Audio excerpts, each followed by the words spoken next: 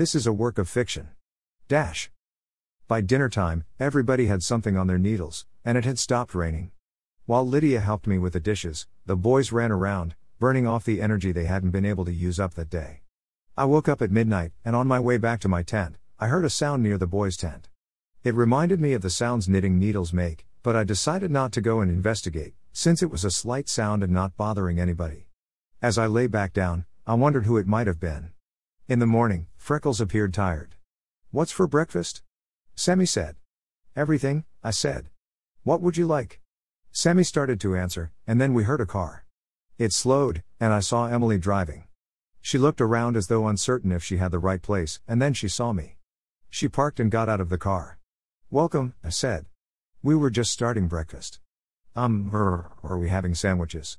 "Sure, you could, but we're having anything we'd like. For example, I'm having pancakes."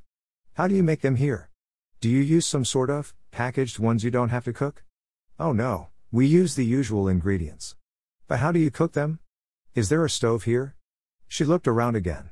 Before I could answer, Sienna got out of the car. "Mom, Barkley's hungry." "I've got just the thing for that," I said. "How about all three of you come and I'll show you everything and fetch bananas for anyone who's really hungry?" Emily nodded, and went and got Berkeley. I led the way to the fire pit. I'd put the fire out after dinner, and we hadn't lit it yet. "This is our fire pit," I said. "We cook everything over it." I pulled a box of matches from my pocket. "It's time to light it now." I heard another car coming and put the matches back. "Hello," I heard Curly say. "Hi there," Andy's voice said. "My name is Andy, and these boys are Dan and Steven. Are we on time?" "Yeah. Grandma's lighting the fire. By the way, I'm Benjamin, but please call me Curly." I made a mental note to pay him a bonus for being a good host, and called to them all to come over to the fire pit. Emily was staring at me. I took out the matches again and pulled one from the box. Emily gaped. I couldn't tell if she was afraid or just not used to watching old ladies light fires, so I struck the match and touched it to the kindling. "Cool," a boy's voice said. I looked at our guests. Andy was a little shorter and slightly less well-built, but in every other way, he resembled Chuck. Dan and Steven looked like miniature copies of him, so either they'd inherited most of their appearance from their dad, or their mom also looked a lot like him. "Cool," the younger boy said. "Copycat," Dan said, smiling at his brother. "Meow," Steven said. Berkeley laughed. "While this is getting hot, let's do two things. First introduce ourselves, and then decide what we're having, so we can cook it as soon as possible. My name is Lydia, but everybody calls me Grandma." "Hi, I'm Andy." He looked at Emily. Emily." Curly introduced himself again. Sammy said, "I'm Sammy." "I'm David, but call me Freckles." "I'm 10. "I'm 10 too." "My name's Daniel, but please call me Dan." "I'm 9.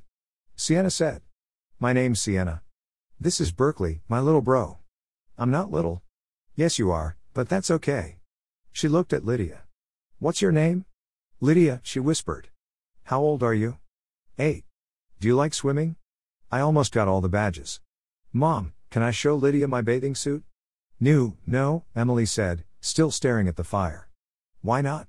"Because it's in the dirty laundry bag and I don't want to open it until I can throw it all in the machine." "Do you have any pictures?" I asked. "Oh, yeah, on Mom's phone." To Emily, I said, "How about you and Sienna show Lydia the pictures after we eat?" She nodded vaguely. "So let's talk breakfast." "Berkeley, what would you like to eat?" "Spaghetti, please," he said. "For breakfast?" Dan said. The little boy nodded. "Do you like meatballs with it?" He nodded enthusiastically. "Great. It'll take a while to prepare, so how about a banana and yogurt while it's cooking?" He nodded. "Does anybody else want spaghetti and meatballs?" "Me," Sienna said. Please, Steven said. "Copycat," Dan said. I grinned at Steven and said, "Are you having fun saying please, or would you like some spaghetti and meatballs, too?" "Yeah, I like spaghetti." Dan asked for a standard breakfast of bacon, eggs, hash browns, and toast, and his dad suggested he should add some fruit to that, to which Dan smiled indulgently and agreed to accept a small bowl of fruit salad. Andy said, "I usually have a smoothie, but who brings a blender to camp?" I laughed. "There's one in my car," Emily said. "The cabins don't have them, so I brought mine." "You brought your blender just for me?" "No, I packed the car. We're leaving after." "Oh, well, can I borrow it, please?" Without a word, She tore her gaze away from the fire and went to her car. I wanted to know what was eating her, but I couldn't ask in front of the others. Part 9.